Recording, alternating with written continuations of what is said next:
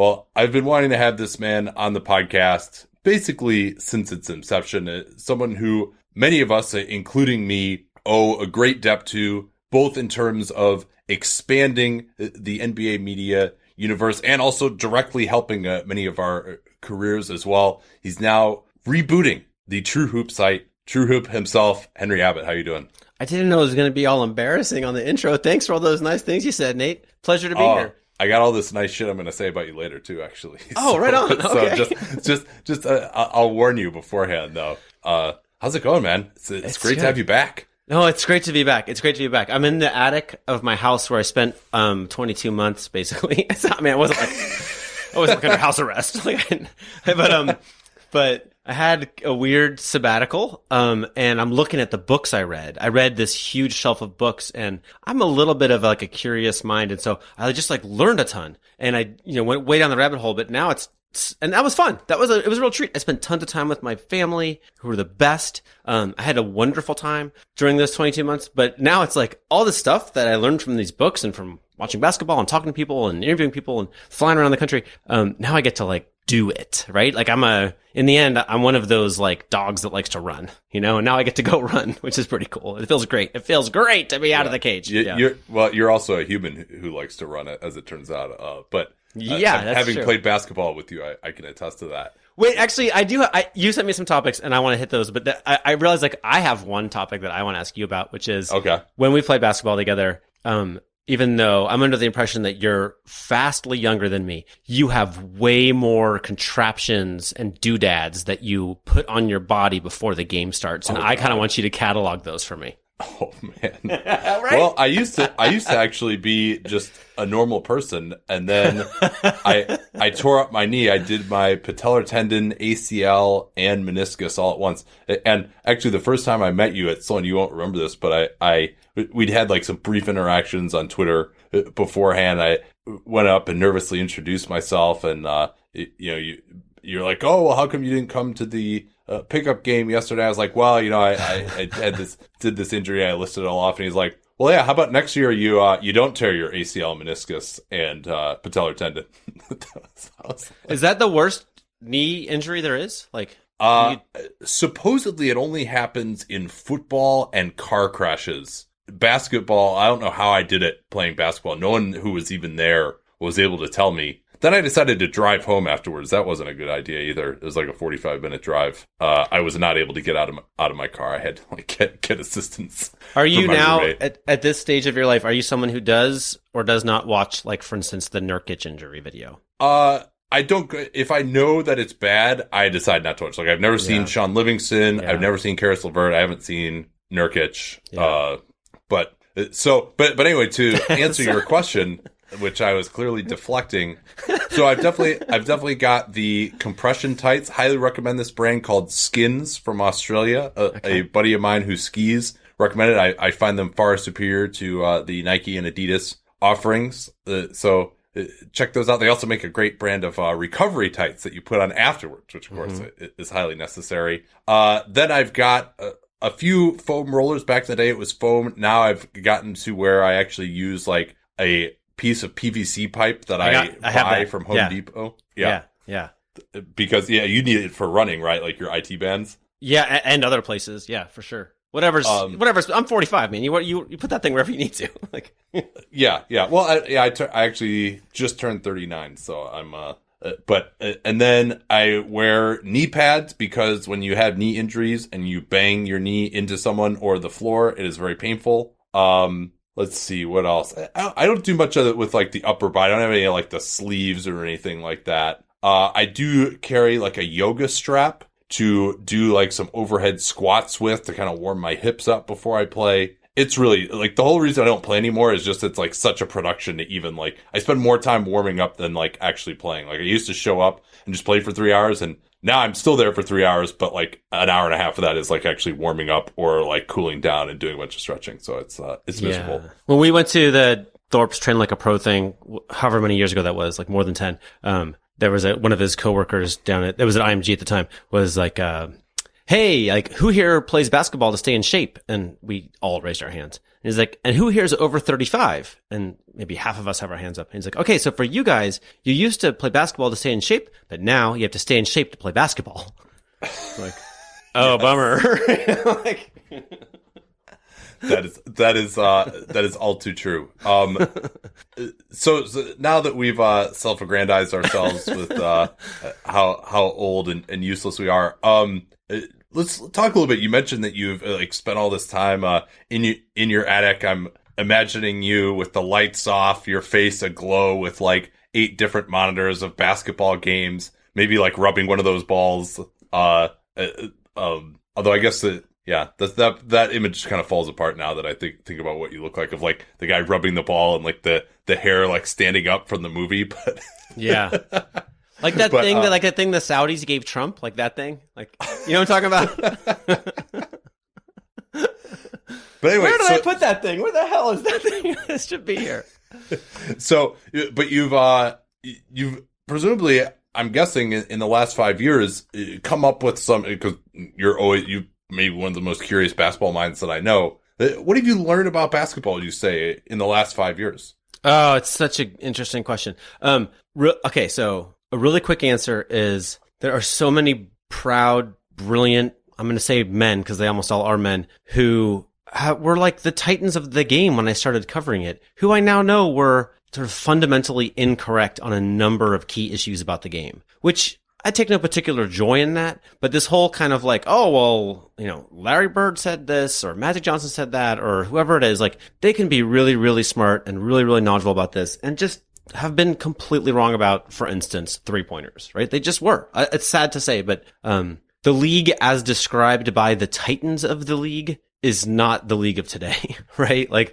Charles Barkley with his stupid jump shots don't win championships. He's just got to stop with that. It's completely the North Pole of wrong, right? So I learned that. That kind of rattled my whole world, where it's we're going, you and me, Nate, and a bunch of people listening to this will have to be the ones to figure out what's true in basketball, because we can't listen to those guys, right? It's hard work, but we're gonna have to do it. That's one thing. Yeah. No, that's really, to react to that, that's kind of depressing, right? It's so easy to just be able to point to gravitas of, oh, well, this guy said this, so it has to be true. He's won 5 championships, so I'm and you still get that from fans a lot too, right? When you criticize a coaching decision, or a roster moves, yeah, I think when you've won as much as Greg Popovich has, or when you've won 5 championships like Magic, maybe I'll listen to what you have to say. Yeah, I'm all for, everybody gets to feel however they want to feel, right? I don't want to tell you that you shouldn't listen to Magic or whoever you want to listen to. That's fine. But if we're getting down to the question of, what works on the court, we just can't do it that way. Those feelings can't drive it, right? So, heaven forbid, when you got your knee surgery that I assume you got, heaven forbid the doctor went with the biggest name experts on what the technique was. No, they use science, right? People study that. You should attach this ligament in that way because it is demonstrated over time with big populations to work better than if you do it a different way, right? That's the only right approach. You can't just go with, oh, well, famous surgeon said this, so that's what we're going to go with. That's a substitute for studying it, right? You're saying I don't want to do the work of studying it, which is fine. I don't want to do the work of studying which restaurant's best to go to. Really, let's just go to have a nice meal. It's fine. We can use feelings for these things that aren't central. And this is entertainment ultimately. But sometimes we want to get into why are the Warriors so good? And, you can't listen to Charles Barkley on that one. He's not helpful there, right? He doesn't have answers that will bear out over time. And if you're an owner, you don't want to try to emulate the Warriors with a Charles Barkley-like approach, because it won't work, right? Actually, to be honest, on this question, the Bucks to me are one of the most fascinating teams right now, because why are they so much better than they used to be? You know what I mean? It's a real basketball question, right? A whole bunch of things changed. Herb Cole owned that team forever. And they were always mediocre at best, right? Different owners, different management, different coaching, and suddenly they're the only team that's scary to the Warriors. What? And it's not as simple as Giannis, right? It's more complicated than that. The right answers to those questions are not available on television, but they're available. Even, you got Ben Falk on here and really pick his brain. You're going to learn some stuff, right? People, it's not unknowable stuff, right? But it's complicated, and it's more you learn from the attic than from the TV. Let's take a quick break here to tell you about Quip. I'm on the road as I record this in Redding, California, on my way up to Portland for the Nike Hoop Summit. And I've got my trusty Quip toothbrush with me. I use it at home as well, but it's especially awesome for travel. It's the size of a normal toothbrush, but it's electric, and you don't have to worry about charging it. You don't have to bring that bulky charger with you or make sure that you charge it before you leave because it's got a battery that lasts for 3 months.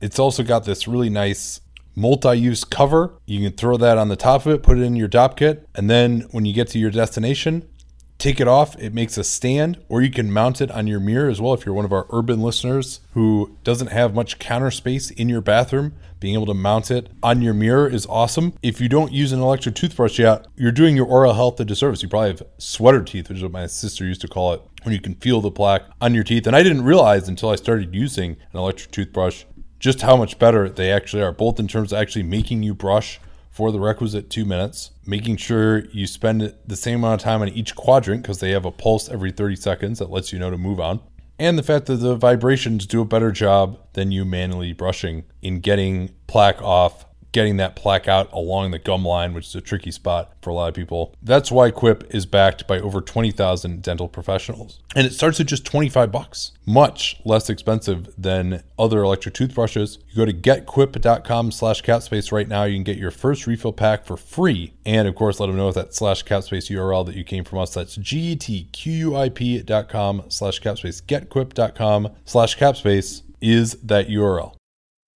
All right, so that's an awesome one. What's your next one? All right, I am not sold on the league's financial future. I know all the signals are up, but right now, all of the bills are being paid, essentially, practically every dollar of salary, and then some is paid by the U.S. national broadcast of games on cable, right? Every part of that is tenuous as hell right now, right? It's just not, like, I know I'm wrong about this, but it seems to me the way I live my life and with the young people that I know, that none of them ever watch whole games. They might watch some YouTube. They can, even people who consider themselves NBA fans at 11 years old are not staying up late to watch a 2.5-hour thing with commercials every few minutes, right? It's and so somebody's going to bid on what I think it's 2024, the TV deal's up. Yeah. I predict the NBA will get a huge amount of money for those rights from somebody, and that person will lose a metric ton of money on that deal, unless there's a product that we don't know yet that pays for it. Something on a phone, something global, something instant gratification, something amazing, but it is not going to be large numbers of people watching Chili's commercials in the middle of a 3-hour broadcast. There's just no way that's what it is. And right now, that's the only thing that really pays the bills. So we got to find out what the NBA's next killer product is, or it's going to be hard times. And it might be a decade out, but I think the time is now to sort out what the product is. Yeah, that's a really interesting question. You can make the argument that live TV sports rights have still been going up in spite of declining live TV viewership, and that maybe you can say, well, sure, viewership is declining, but it's declining less in this fractious media environment than anything else is. And so maybe that's still worth something, that maybe just the association with the NBA brand is enough. I don't know the answer to that question or not. I don't know whether it's worth it for these companies that pay for it. Oh, we could promote our other programming, or maybe people aren't watching whole games, but more people are kind of just getting in for 15 minutes, and whether that's good enough. Yeah, I don't know the answer to that. I do think, though, with the changing landscape, whether it's more subscription packages, maybe there's going to be kind of a tightening of things where, everything else is becoming niche. And so now the NBA is going to become more niche as well, but maybe for the people who do really care, they can sell subscriptions, and it's not going to be on free TV, some of the stuff anymore. We're trying to do this NBA cast, which hopefully they'll open up more of this stuff to alternate broadcasters, that can make things more interesting for certain people. But I agree. I have a level of concern the way you do. I don't think it's inevitable, but I definitely think just the overall landscape is a concern. And then also, I guess, the global aspect of it, too, is the other thing. Like, how are they really – it seems like they really have not been able to monetize that very much. You'd probably know more about that than I would.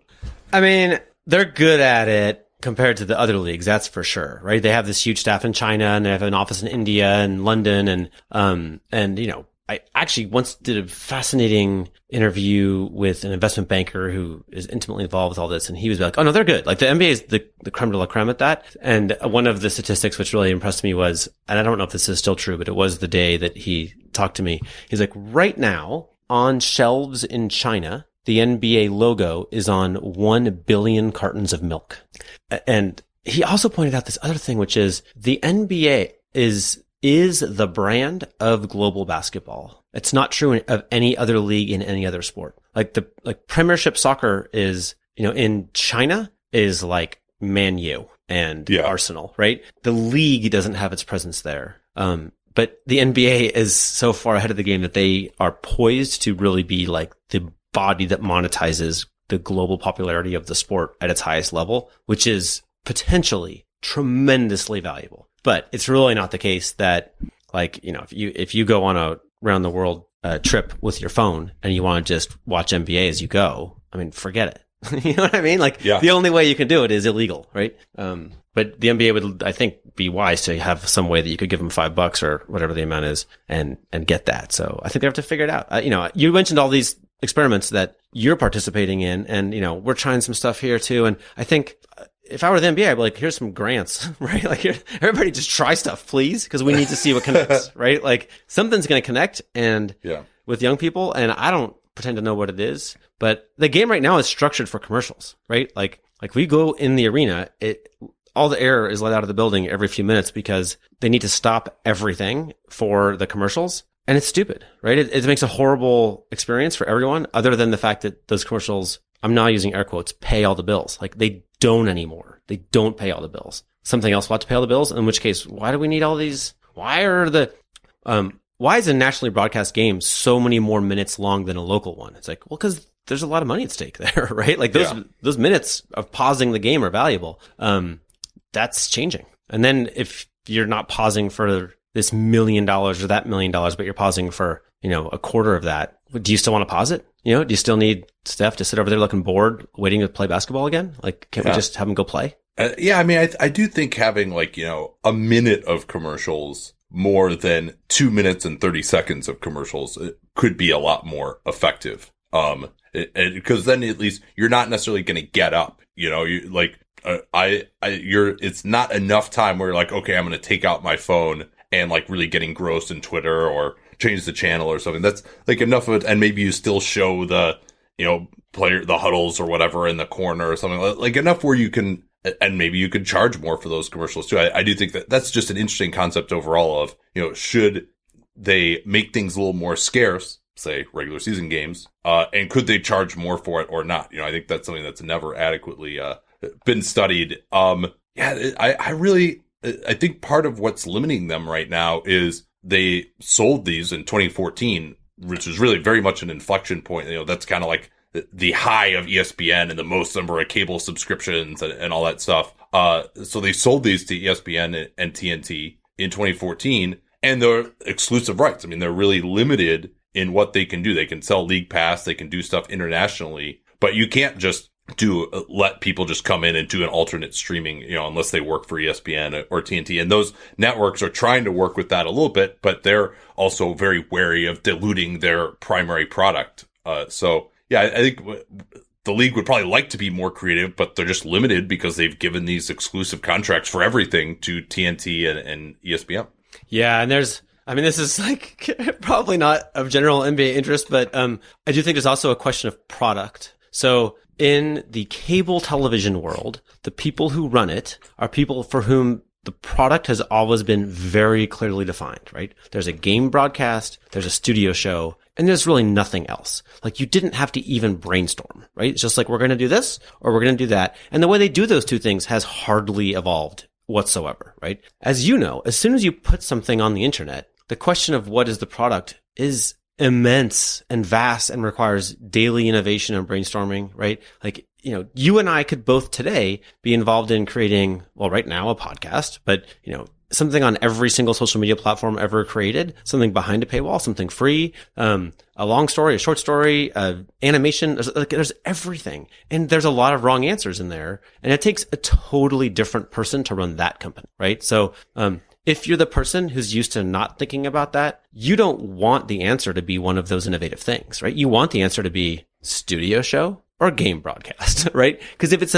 some other thing, some weird thing, some new thing, you're not the right person to run that, right? So I think there's just this kind of inherent tension of the companies that have most profited from cable TV are not the ones that are going to innovate the thing that's going to replace cable TV, right? Yeah. Nevertheless, they spend a lot of money on that shit too. It's really it's insane how much money they spend on those broadcasts and how much of it is just grandfathered in and, we have to do it this way and this is how much it costs. Yeah. As opposed to, I mean, from the amount of money that they pay the broadcasters and all the equipment and like, it's really like a remarkable amount of money. It is. And we all buy into it, right? Like we all kind of feel like, something happens on TV. It's a big deal. Actually like a total pet peeve of mine is the way, first of all, I don't think anybody should have a job where they cover sports media. Like as a journalist, that is so weird to me. I can't imagine people care. I work in sports media and I don't care. People care. People care. Okay. But in that world, the way sports media is covered, I'm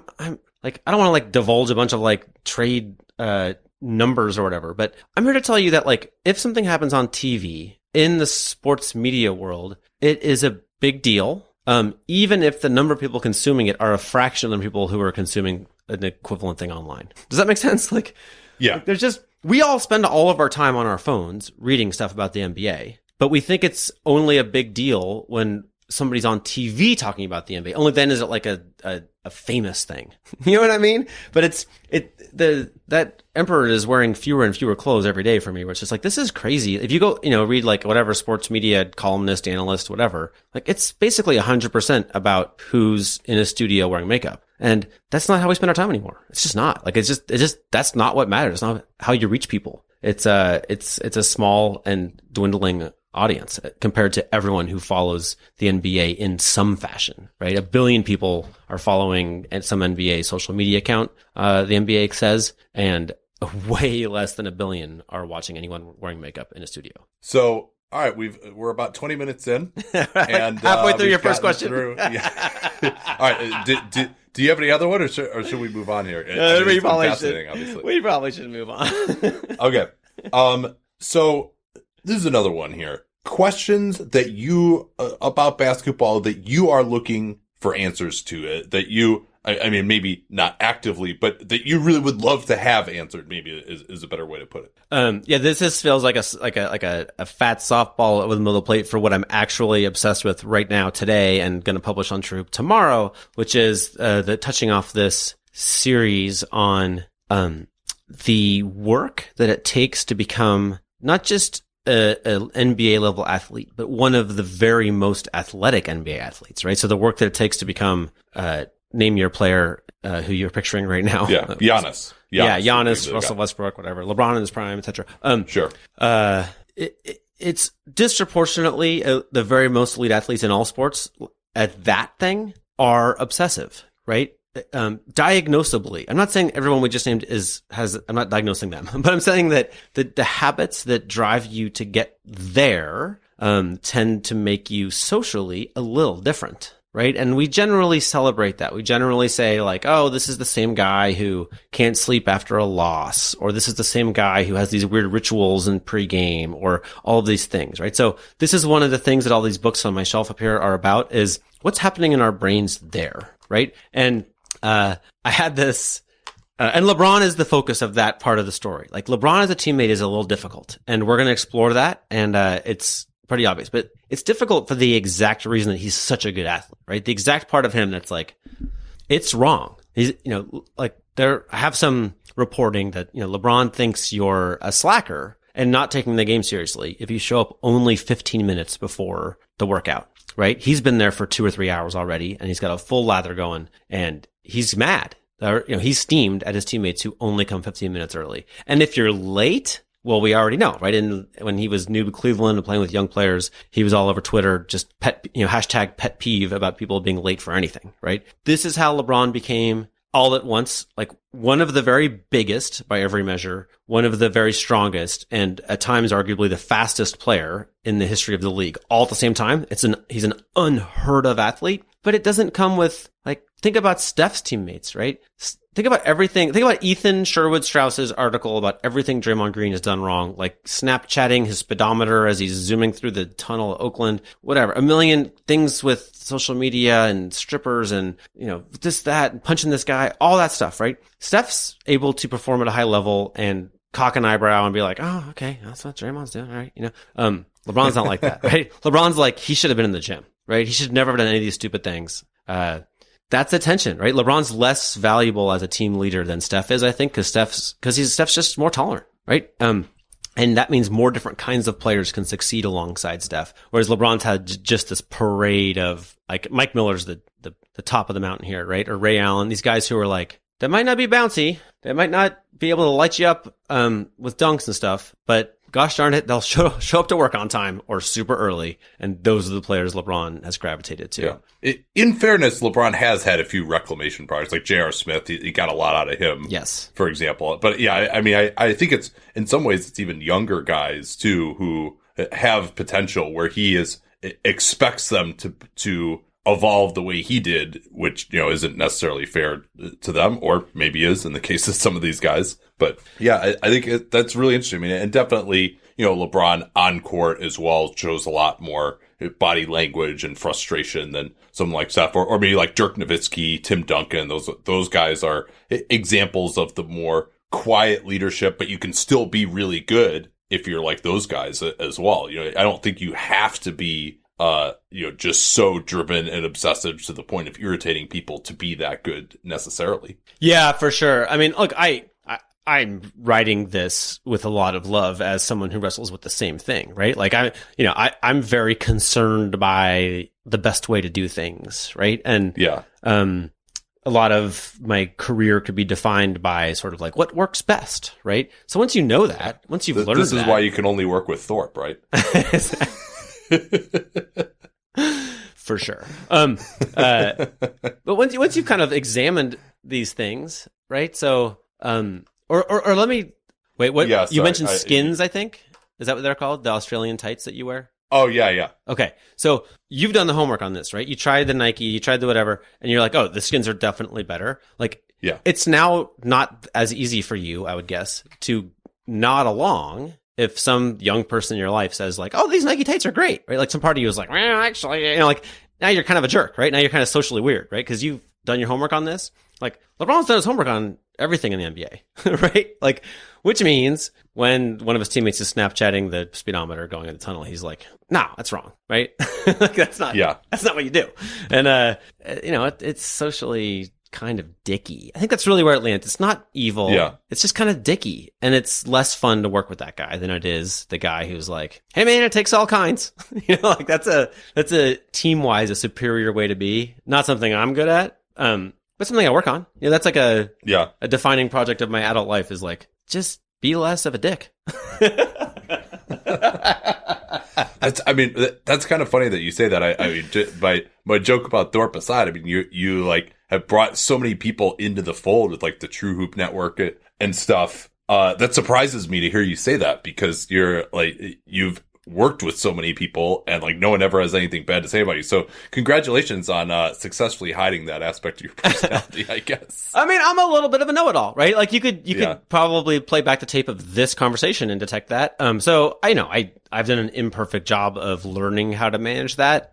But yeah, there's also a weird thing with my career, right? Which is I was very public, right? I know that for many years I published more words than anybody in the history of ESPN.com, right? And a lot of them were personal. How I met my wife is somewhere on the True Hoop archives. Like it's very personal stuff. And then I was hidden, right? Then I was a manager. I was a boss, managing all of these people and really getting a crash course in the kind of teamwork I'm talking about right now. And like that was all secret, right? So like the part where I really learned all this was like late night conversations with Baxter Holmes, right? Or Jackie McMullen's stuck in like, or actually one of the best is like the Uber driver left with the laptop that has Jackie McMullen's book's only copy of her book on it. Like this kind of stuff, like, oof. This is where she got it back. But and then we talked about the cloud.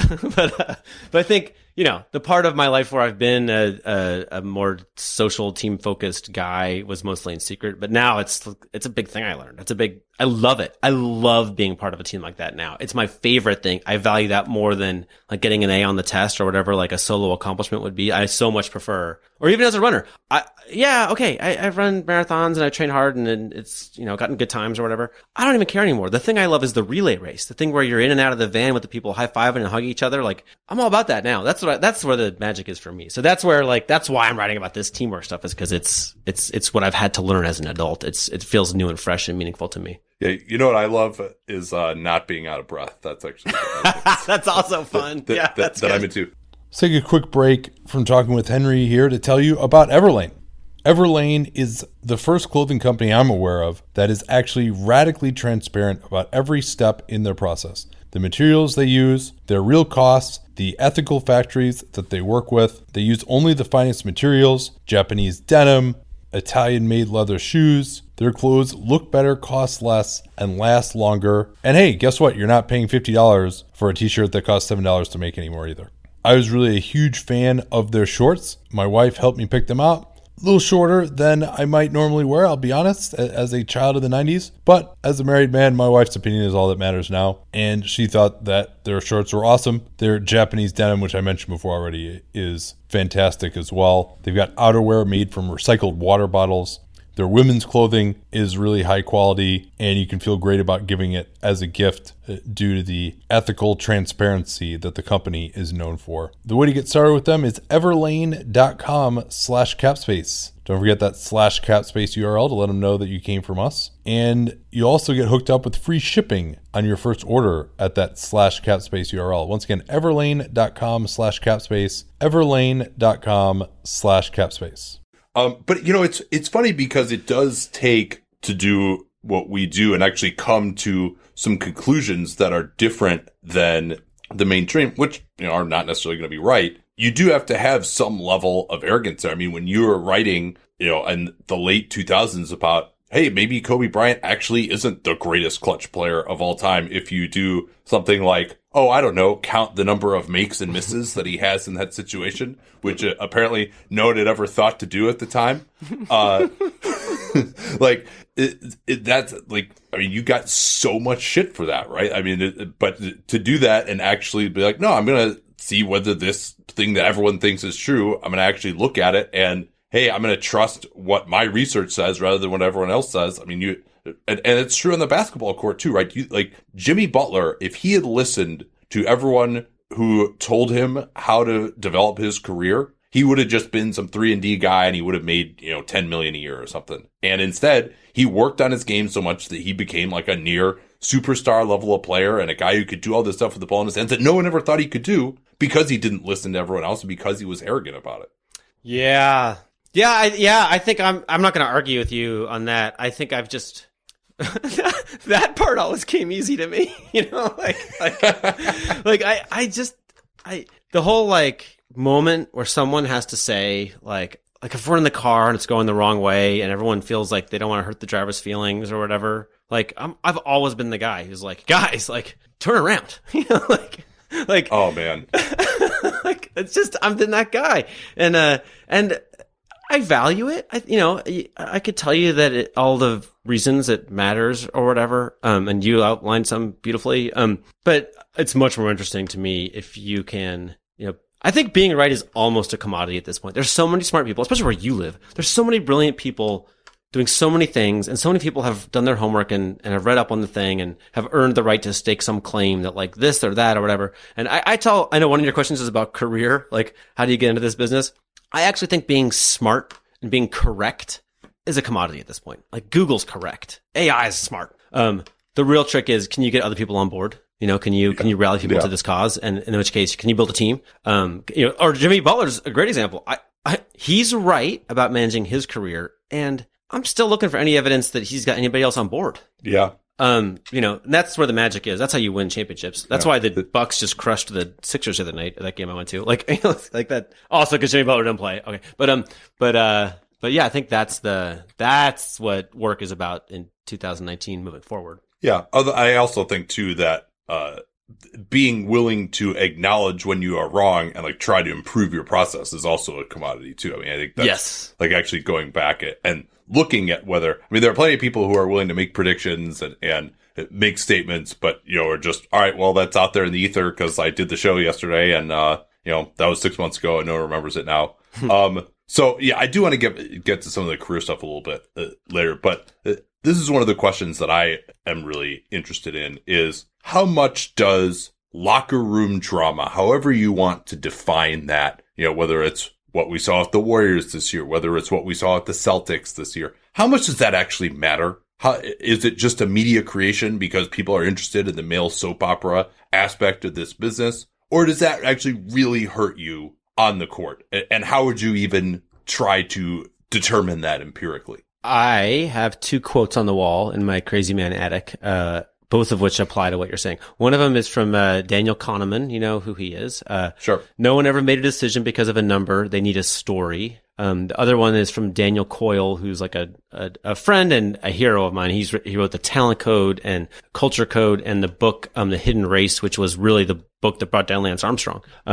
He says, when we hear a fact, a few isolated areas of our brain light up. And when we hear a story, however, our brain lights up like Las Vegas. So I think, you know, I don't know, like every instance of locker room drama is a different soap opera with a different sort of beginning, middle, and end. And some of them probably matter more than anything. And some of them probably don't matter at all. But I know that when it gets emotional, it starts to feel like our lives. We can relate to that. Like I can't relate to dunking over people, but I can relate to being chapped at a coworker, right? That feels real to me. And it doesn't feel real because it's going to drive a championship. It's because yearning is like every story, every Hollywood movie is about yearning, right? Every single one, because that's what we do. That's what we care about. That's what we think about. That's what we gravitate to. So I think it's always going to be how humans take in stories because it lights up our brains like Vegas when it's emotional, right?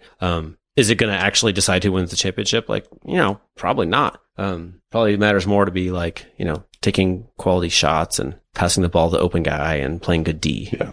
Yeah. I mean, that's my question. It's like, how does this actually manifest itself on the court? I could see it being, all right, you're not playing good defense. You're not helping your teammate. You're not giving as much effort. If you're telling me a guy who used to be a 40% 3-point shooter is now going to shoot 29% because of some locker room drama, I am skeptical of something like that. Yeah, I guess I feel more like, I assume every group of people on the planet is imperfectly, like inharmonious in some way, right? Just because that's how people are. We're messy, right? Just like maybe every car is not like, doesn't have perfect wind resistance, right? There's always like a struggle. There's always some friction point.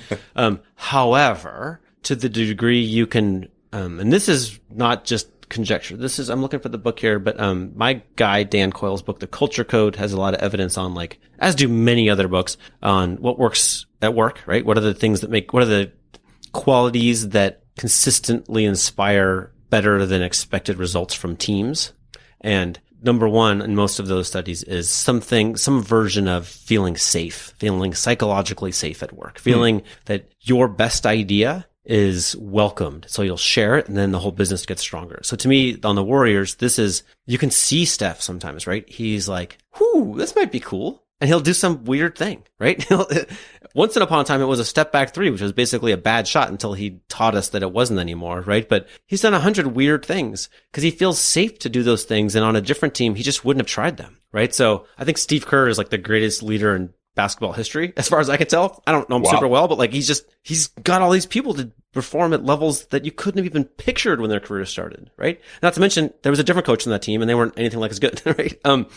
Yeah. Although I do think as far as like Steph really embracing his creativity and, kind of beginning to break the game, I do think Mark Jackson deserves some credit for unleashing him and giving him the confidence in that respect. Although I certainly agree with you that Kerr deserves a lot more credit for their success. Yeah, I don't mean to like, I mean, they just weren't that good, and then they got a lot better. It's just like a lot of things changed, obviously. And I don't pretend to know like the cause and effect, but I do think if you're a team that's fighting with each other, then you're probably going to go play another team where they're all fighting each other. And so it probably doesn't affect anything. But if you can go a month, 2 months, 3 months of building trust, then there's a lot of evidence that suggests like you'll start seeing things out of people that you never could have anticipated, right? So maybe we lived in a league where 0 out of 30 teams really had that magic going, but now there are a couple teams that seem to be building that kind of thing. And now you got to try to beat them, right? So if you're fighting with each other and yelling at each other or whatever, it could be fine, but it means you're probably not getting that like, whoo, look how good Draymond is now, or look how we can plug in. I mean, how many minimum players are there on the Warriors? Like they get productive minutes from all these players that wouldn't make a lot of NBA teams, you know? Yeah. That's super impressive to me. Well, Ian Clark did have 7 3-pointers last night, in case you were wondering. Yeah. For the Pelicans.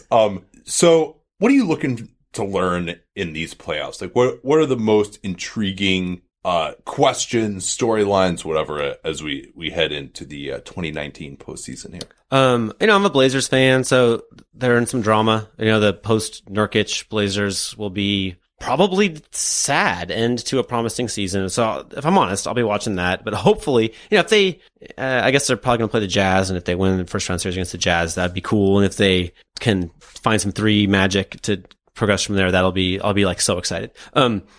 DeMarcus is very interesting to me. We had David Thorpe wrote a big story breaking down what he saw from him a few weeks ago on True Hoop. And since then, he's looked like an absolute prophet. Where like David's like, there's nothing wrong with DeMarcus, and they're going to be killer with him. And now the plus minus numbers are already just like, oh, looks like that's great. That's interesting. Actually, Ethan disagrees. He called DeMarcus the 4th best center option on the Warriors last night. I love Ethan. He always has a way of saying it, right? That'll be fun to watch right there. We just proved it, right? Oh, for sure. Yeah. Absolutely.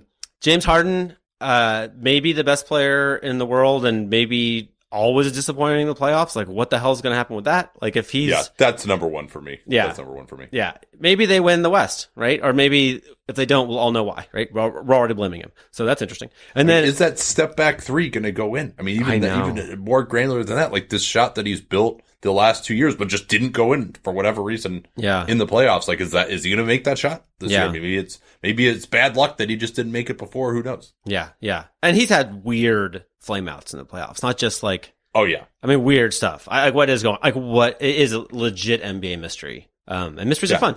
Game 6, against the Spurs in 2017, 2015, when they made that comeback in game 6 at the Clippers, he wasn't even on the floor. I mean, if they had just lost that game in the normal course of how they should have, he would have been excoriated for that too. He was bad in 2014. 24% from 3 against the Warriors last year. So yeah, I mean, I'm really very interested because he just had such a dominant regular season, and it's still just so difficult to get behind him because of those playoff flameouts. Yeah. Yeah, it's fascinating. That's for sure a thing to watch. And then I had I had a little bit of an epiphany. I don't know. Like on TV, watching the Bucks, I'm like, oh, they're the Bucks. They still feels like the Bucks. Like, whatever that means to you, that's what it means to me, right? But when I went and watched them in Philly the other night, in a building where I have been to the NBA finals, right? The finals were there in 2001. And you get used to like what that, practice is here and Kobe's over there and they're doing the media over here. And like, there's sort of like a vibe to the finals. Those off days in the finals, and that's happened there. And suddenly and Mike Budenholzer is tan right now. I don't know why. He's from Milwaukee in winter, but he's got a tan. And and the Bucks are warming up and it's all like, Pau Gasol was, he's been at a gazillion finals, etc. And I was like, Giannis is, I honestly think we just stopped calling him the Greek freak. That freak name is about him just having a weird body, but he's just, he's an MVP, right? He's an incredible player. He's not a freak. He's a genius. Anyway, so I was like, can these Bucks really be like that team? Can they be like this team that just kind of is this comfortable ambling around the press conferences of the finals? And I could picture it. All of a sudden I could picture it. Huh. And I think they're the favorites to win the East. And then I think the Warriors win it all unless somebody's injured or whatever. But if the Warriors aren't at the top of their game, I think the Bucks could really win, and that'll be fun. I think I'm going to go with Toronto. Actually, I get it. I need to really think about it again. But and certainly the Bucks have been awesome, and it wouldn't shock me in the slightest if they win. But I think like their versatility of style. Bontemps actually was talking about this with my co-host Danny LaRue on his show last week. that they play kind of one way. They've got the shooters, they spread you out on offense, and Giannis goes to work. And then on defense, they drop the big back. They play very conservatively. They give up a lot of threes. Now, they do have the personnel to do some switching. Maybe we'll see some Giannis at center lineups. Those have been effective in like very small samples this season. But, they are so good at playing this one way. I mean, they're one of the better regular season teams in NBA history. Whereas the Raptors, they haven't had everyone available. Their bench has been pretty spotty, but they also just have such an insane level of versatility. And I like their options on Giannis better than I like the Bucks options on Kawhi. So I think I would go with Toronto if I had to decide right now. But that's one of the biggest questions to me is this Bucks style, which has, been a new kind of way of gaming the math in some ways with the way they take away the rim and make sure they get every defensive rebound because they take away the rim. Is that going to work in the playoffs, or are teams be able to attack their specific weaknesses in that crucible? Yeah, no, I mean, look, these are unknowable questions. I think I had one of the things that kind of struck me, the Bucks had so Eric Bledsoe was tossed from the game when I was watching closely, and they had to figure it out, right? And it was not pretty for quite some time. But the whole time that it was not pretty, it happened to be on that night. Chris Middleton was just like hitting threes, right? It was Chris Middleton on that night, right? But it could have been Ilyasova, right? Or it could have been Mirotic, or it could have been like, it just goes on and on, like Powell. There's so many, Powell who was in a sport coat that night, right? I just felt like, oh my gosh, DJ Wilson's good, right? This is the last thing they need, but they have another guy. How old? He's like 22 or something, right? There's all these bouncy, young, skilled players throwing themselves all over the court who also can hit threes and stuff. I was like, it's just hard for me to picture that they're going to have a big playoff scoring drought. Yeah. I think the other end is where I probably have some more questions. Or if the other team gets someone who can actually approximate guarding Giannis one-on-one. Or if you're Toronto and you can send help on Giannis and you've just got the athletes to get out to the shooters. That might be part of it too. So I wanted to ask you about just some of the things you've learned, like career-wise. I think that's fascinating. But first of all, what are you doing with TrueHoop? What are the plans for it for all these idiots who aren't subscribed yet? I got a lot of I got to do a lot of learning on ESPN's dime, for which I'm very thankful, right? About what works in media. Before everything was digital, I put it to you, no one in newspapers, magazines, TV, radio really knew what of the things they did were successful, right? The newspaper would sell this many copies this day, and you wouldn't know if it was because of the weather or because of where it was placed on the newsstand or because of the story and the headline and all this stuff. Online, we've just been learning, right? I by no genius of my own, I started online full-time in 2005. So I just got to see what works. And have developed a lot of theories about that. And so to me, a lot of what TrueHoop's doing is let's try to do stuff that we think has an above average chance at huge success. Big investigation into Prokhorov, which is halfway done. We'll see how that goes. Starting this LeBron thing. To me, the real coup, the thing that makes it fun to go to work is, we have this little band of, Judy, Don, David, and myself, who are exploring these things every day, which is really fun. Right now, it's a subscription email newsletter is the primary product, but we have grand plans to grow from there. In the past, we did a lot with short videos, so we'll be doing more of that. And we're on a podcast right now. I love podcasts, and we have some podcast strategy in the works, but it's going to be a while.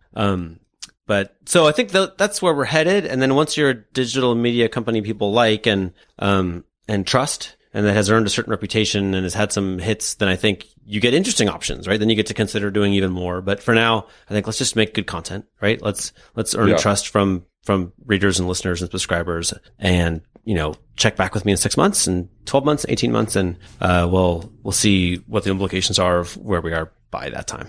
Yeah, what I've been most impressed with, both in your career and obviously starting up again, is just the investigative stuff that you did. I mean, even going back to the World Wide West stuff, who I'd never heard of at the time. I think and this Prokhorov thing, there are not a lot of people who are willing to put the time in on some of these questions that kind of everyone seems to know as this unwritten thing, but that nobody actually wants to talk about.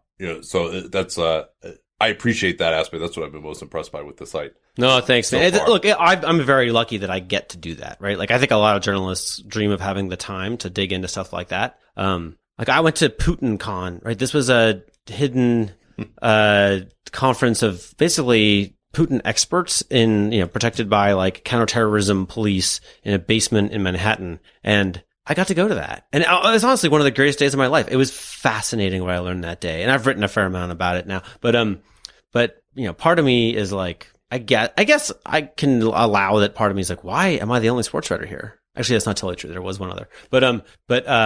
So, part of me is a little bit like, guys, this is our business. We're supposed to know about oligarchs, right? Like, this is what we do for a living. But another part of me is like, I'm so glad I get to be the one who comes here. Like, it's super, I'm like a little kid in the candy store at that thing. Like, this was fascinating stuff. I learned a lot about money laundering, So yeah, I'm super thankful to, the people I work with, who make it so that I can do that, because it's a treat to me too. All right. So give me some things that you've learned career-wise. You mentioned, you're more conventional media, early 2000s, you started working online in 2005. Then you brought in all these local writers to form the True Hoop network. And then you're managing people a lot for ESPN in the later years. Now you started your own site. Just for people, maybe not even people who are trying to get into sports media, but just anyone, just career-wise, anything that you want to share of things that you've learned so that people can try to avoid maybe some of the pitfalls that you came across, or the things, and do the things that you felt were really successful? Yeah. I think about this a lot. I am not one of these people who's going to complain about young people today. Like, I think that by and large, people that's are such brilliant. A tired trope. Yeah. Like, it just kills me. Like, no, actually, young people today are more literate and smarter than like any generation that we've had so far. Absolutely. I mean, and totally brilliant. And if there's one theme, and usually generational talk is just horse pucky anyway, but like, if there was one thing, they're anxious, right? This is an age of anxiety, as Adam Silver was talking about. So how do you cope with that? If you're brilliant and work really hard and you want to advance in some way, but you have this kind of anxiety, I think I get that. I understand that. I feel that. A couple of things I would say is, do stuff and make mistakes, and it's okay. I know that's like a common Silicon Valley thing, but it's for real. Like, have things that you accomplished. No one wants to hear about what you would do if the situation was perfect, right? I just, used the wrong tense in that last sentence. So, you want to have things that you got completed, right? There's a little bit of the digital media world, which is kind of like America's Got Talent. Right. So, you just have to put on a show. You just have to do the thing. Right. I mean, this, Nate, like, you have to be the person who's known for that thing, and it can be anything you choose, but it can't be the person who's interested in doing that thing. Like, you have to be the person who does that thing day in and day out. So just do it, do your thing, and learn as you go. The other one is, this is going to sound crazy and old manish a little bit, but I have had a ton of interactions with a ton of smart young people who had aspirations, right? And I'm surprised at the amount of time they don't deliver the thing. And I often think it is because of anxiety. I think often there's like, your big paper's due and you get your stomach tied in knots about, making it perfect. And so then you turn it in late or not at all. And I always just did that because I was lazy. Okay, so you're a different category. But if you're listening to this for career advice, you're probably not that guy, right? Like, but I feel like it, never. I mean, only because it's such a competitive, sports media is just ridiculously competitive. It's stupid. The other thing is, don't want this. Like, this isn't the right job to be in. It's a terrible time to be in media. It's just true. But if you're determined to do it anyway, like, the realities of the industry and the pressures and the work environment are such that if you're not 100% lock to do the thing you're supposed to do by the time that it's supposed to be done, somebody else is a better choice for that job. Like, it's just sad but true. So just make sure you do it, right? Turning in early is great, but the anxiety that a boss has when you don't know if the work is coming or not, when you're managing a bunch of moving things, like, you just can't put that anxiety in the boss, right? They're going to want somebody who's reliable. Yeah. Yeah. I think what you said about just doing it resonates with me. I think for a lot of people, it's like, okay, if I start this, it's not going to be good. Like, no one knows who I am. You're afraid of failure, and there's no reason to be afraid of that, because if you fail, you're just right back off where you started again anyway. So you might as well give it a shot. And yeah, it won't be perfect, but the only way you're going to get better is by just doing it and improving. You can't just wait and wait and wait and then just never have actually started. I mean, that was one of the things that I just had been thinking for a year and a half about how I was going to like start writing about something. And then just one day I was like, all right, forget it. I'm just going to start doing this. And things took off a little bit for me. I think the other thing I would say too, and this is just like general for career, the power of, especially when you're young, like especially if you're like in college or even grad school, of focusing on one thing like that can be very specialized, but that you are really into that maybe other people aren't. And so maybe because you have shown the interest in that thing early on and start becoming an expert on it, that proves to people who are in that field where, you know, a lot of people just kind of fall backwards into whatever they're doing. If you can actually find something that you really want to focus on, I think that can be really powerful as well. And then the other thing I would say too is that just getting really good at something, it may not be the number one thing that you felt like you wanted to do in your life, but if you can get really good at something, like knowing that you are really good and that you are adding value in a way that other people can't, like that, I think breeds enjoyment of whatever field you're in ultimately. I 100% co-sign every single thing you just said. Like, and let your freak flag fly, right? Like, I'm a great crisis of sports media is people try to make it sound like sports media, right? Everybody's an amateur Charles Barkley or Jalen Rose or whatever it is, right?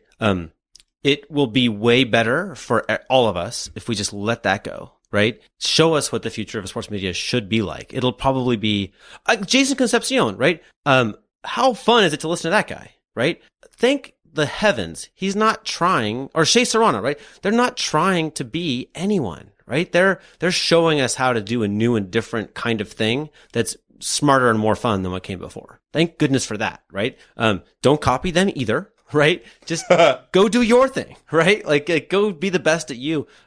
There's based on a lot of these books I've read in the attic, like the thing I would put on the wall if I were to add a third sign is, be the best at getting better, right? To your point exactly. Just you're at a 7 out of 100 today, be an 8 tomorrow and a 150 next week, right? Just keep going. Just be the best at getting better and you can't lose. Yeah, well, hopefully we didn't like encourage someone to go be like the Jason Concepcion of tax law with this advice. I mean, I'm not totally going to apologize for that. It's going to be awesome. That's what the takeaway is here. If there's one thing that needs a Jason Concepcion, it's tax law, right? Like that's for sure. Yeah. So before I let you go, by the way, I owe you a thank you. I mentioned my nascent blog back in 2012, the Team Rebound, and the third post that I ever wrote was a response to a study that you had done on showing that teams with players who play a certain number of minutes are unlikely to win the championship, basically, or just don't win the championship. I can't remember what the number was. I'm sure it was some 3,000. If that it had been like 10 years since a star of a team played more than 3,000 minutes and won the championship that year.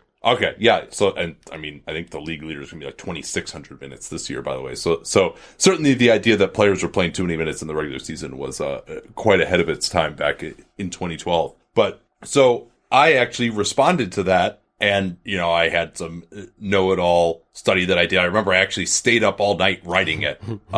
It was like a Tuesday night or something. I had to go to work the next day. I saw this. I'm like, oh, I'm going to look into this. Like I was a total dick about it. Like I thought that like your premise was flawed because I felt there was selection bias and that, you know, teams that need players to play more minutes in the regular season and that they just weren't that good. And that's why they weren't winning the championships as opposed to the guy playing worse. So I did the study of like, how did those stars actually play in the playoffs? And I tweeted it back at you, at probably 5 a.m. Pacific time, 8 a.m. East Coast. And how many hours had you put in at that point? Yeah, I mean, probably like 7 or 8 or something like that. I mean, awesome. Like your article came out that night, and then I like stayed up all night and run. But I knew just from reading and just from like the general ethos that you projected, we'd never had any interaction before, that like you would actually be open to this criticism of your idea. And like, so I thank you for that. And then you actually linked to my thing in your bullets, which got me like 600 page views, which I was completely ecstatic about at the time.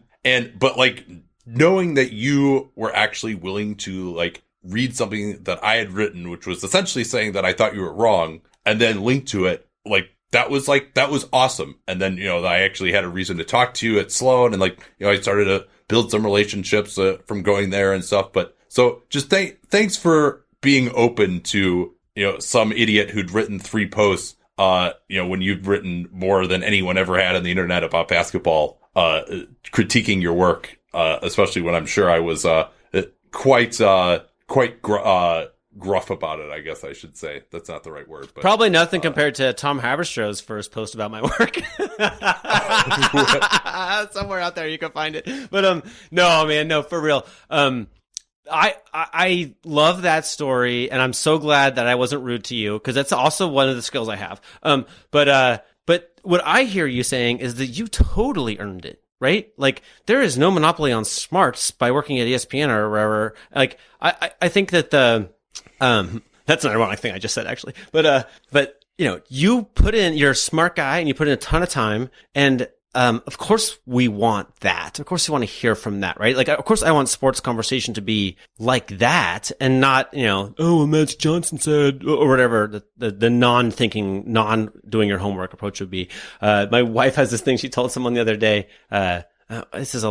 Somebody was trying to impress me by taking me to a black tie event with a bunch of celebrities.